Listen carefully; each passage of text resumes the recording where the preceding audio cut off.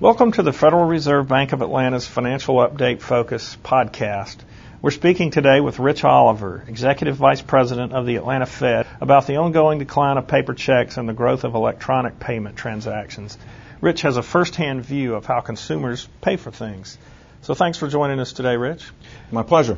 Well, first off, Rich, it's become abundantly clear that Americans are using traditional paper checks a lot less and paying for things electronically a lot more. What are the main things that are driving this trend? Well, it's unlikely that it's any one thing in particular that's driving it, but I think rather a confluence of many events, sort of a perfect storm of payments, if you will. Certainly one of the big items is demographics. I think we all anticipated over time that as the younger generation became a more prominent part of our financial society, that they would begin to use electronics more easily, and in fact that's happening. I think most of our children view the check as an archaic instrument and may use it once or twice a month to pay rent or something that they can't figure out how to pay electronically. Another thing that's changing are the incentives and economics around payments.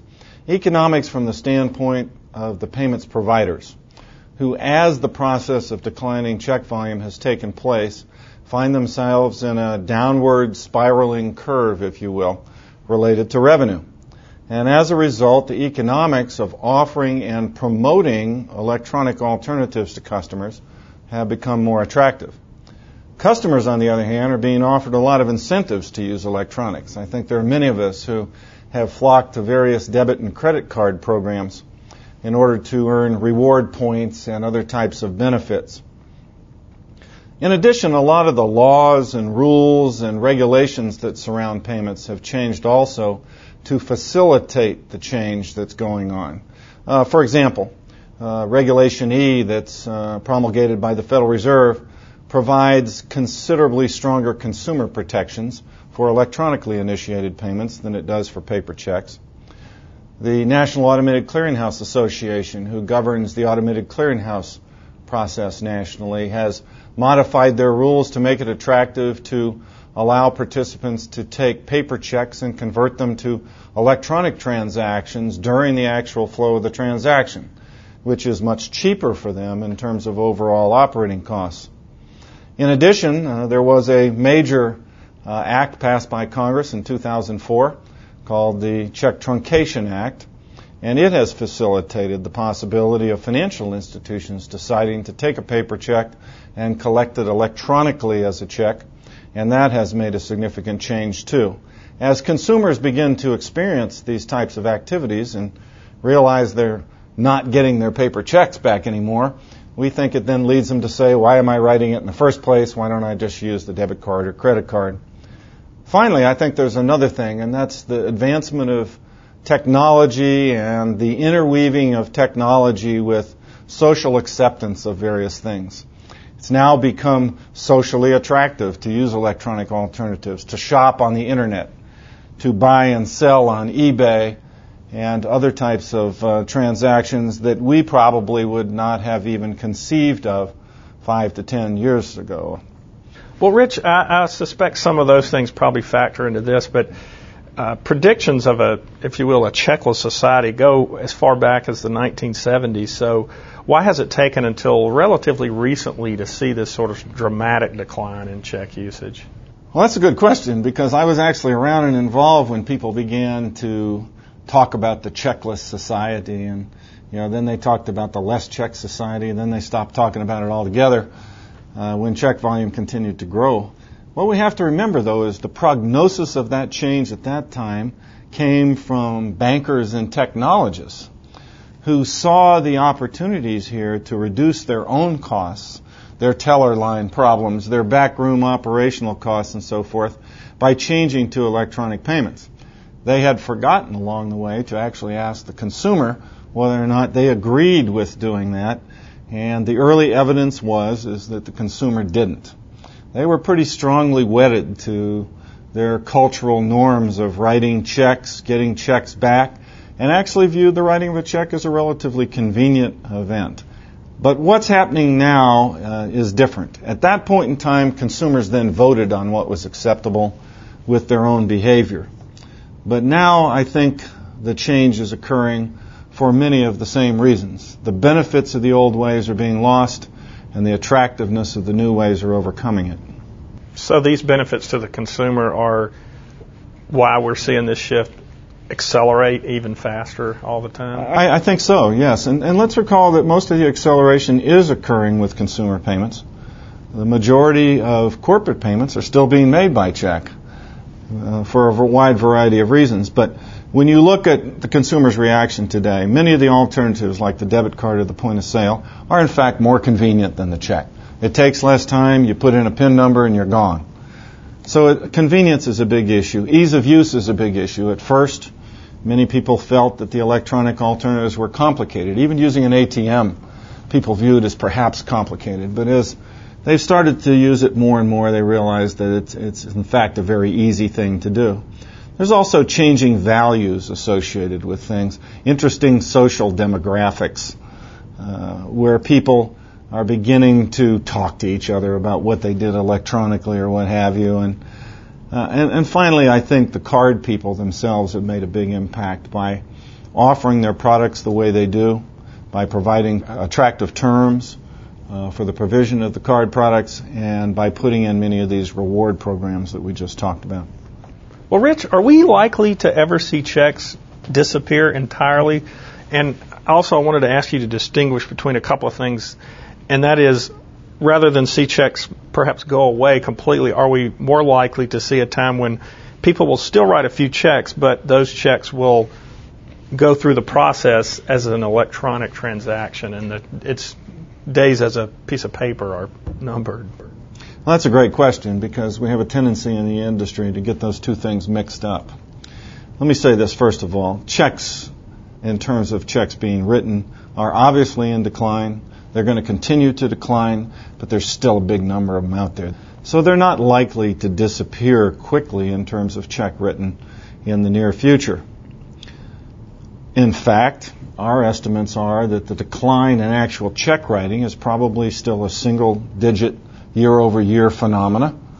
And in fact, we have these last bastions of check writing in the area of consumer-to-consumer and business-to-business checks, for which the electronic alternatives are not yet as attractive. But, as we talked earlier, the advent of Check 21, which allows a paper check to be converted to an electronic image for collection, the advent of many conversion products that allow paper checks to be converted to automated clearinghouse debits, are having a huge impact. To give you an example, our legacy paper processing volume in the Federal Reserve is down 37% year over year. But our total check processing volume is only down 8%. So I think the latter is more indicative of the rate of change in terms of check writing. So I think what we are going to see is a continuous decline in the number of checks written, but that may take many, many years to see the end of, but a much more rapid increase in the number of checks converted to electronics for the purpose of clearing them through the system more efficiently.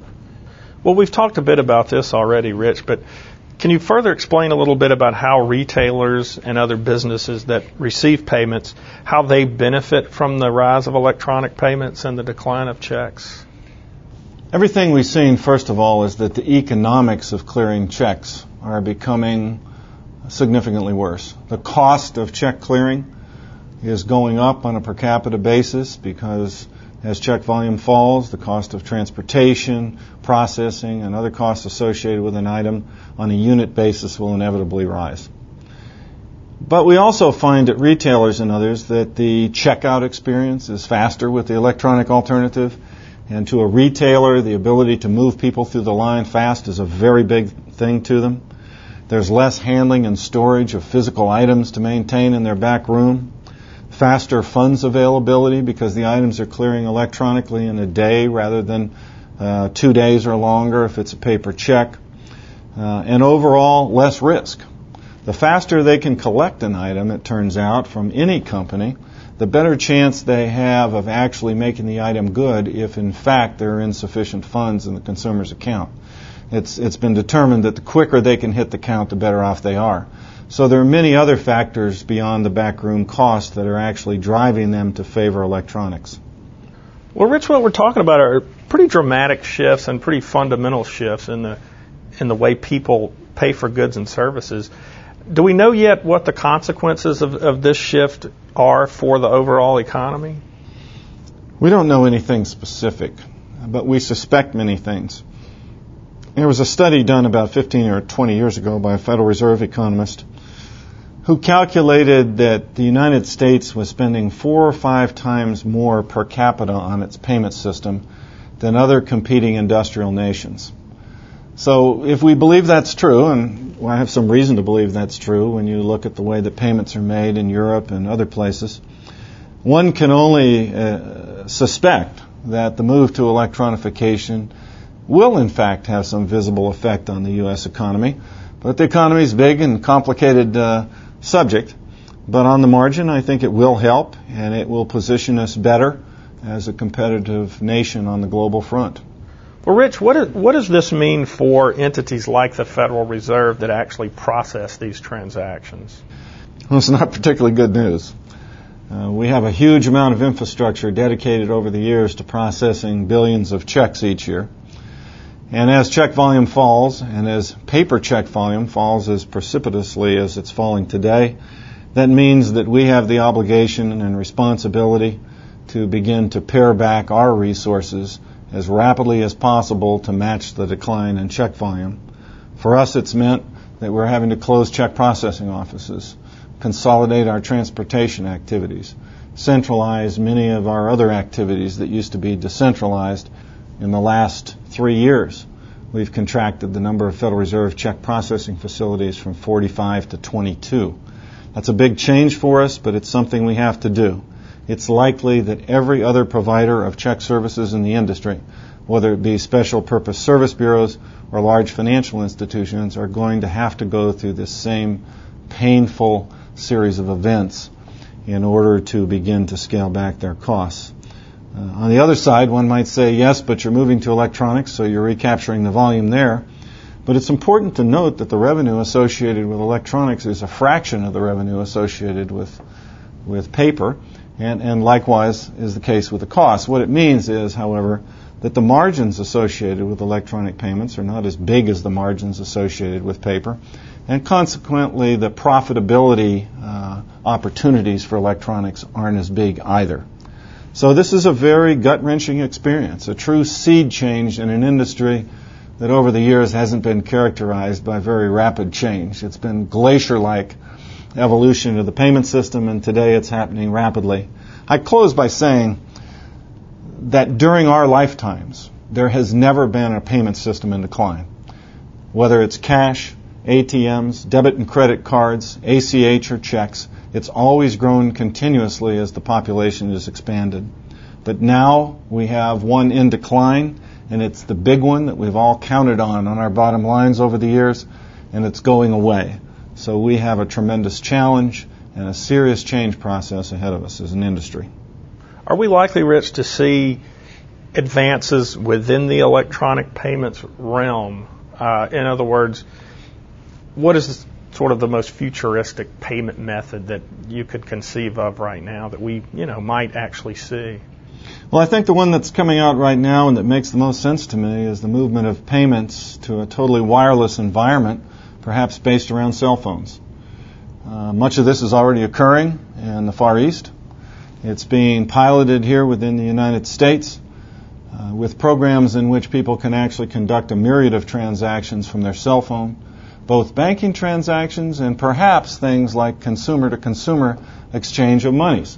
So now in the future, when you buy some Girl Scout cookies from the girl next door, you could actually use your cell phone to transfer money to that Girl Scout rather than write a check, and probably both parties would be excited about the experience. So I think the whole wireless communication, debit card, internet, and cell phone experience is going to totally change the way we do things.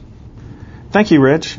Again, we've been speaking with Rich Oliver, Executive Vice President of the Atlanta Fed. This concludes our Financial Update Focus podcast on changes in the payment system. For more information, please see Financial Update on the Atlanta Fed website at www.frbatlanta.org.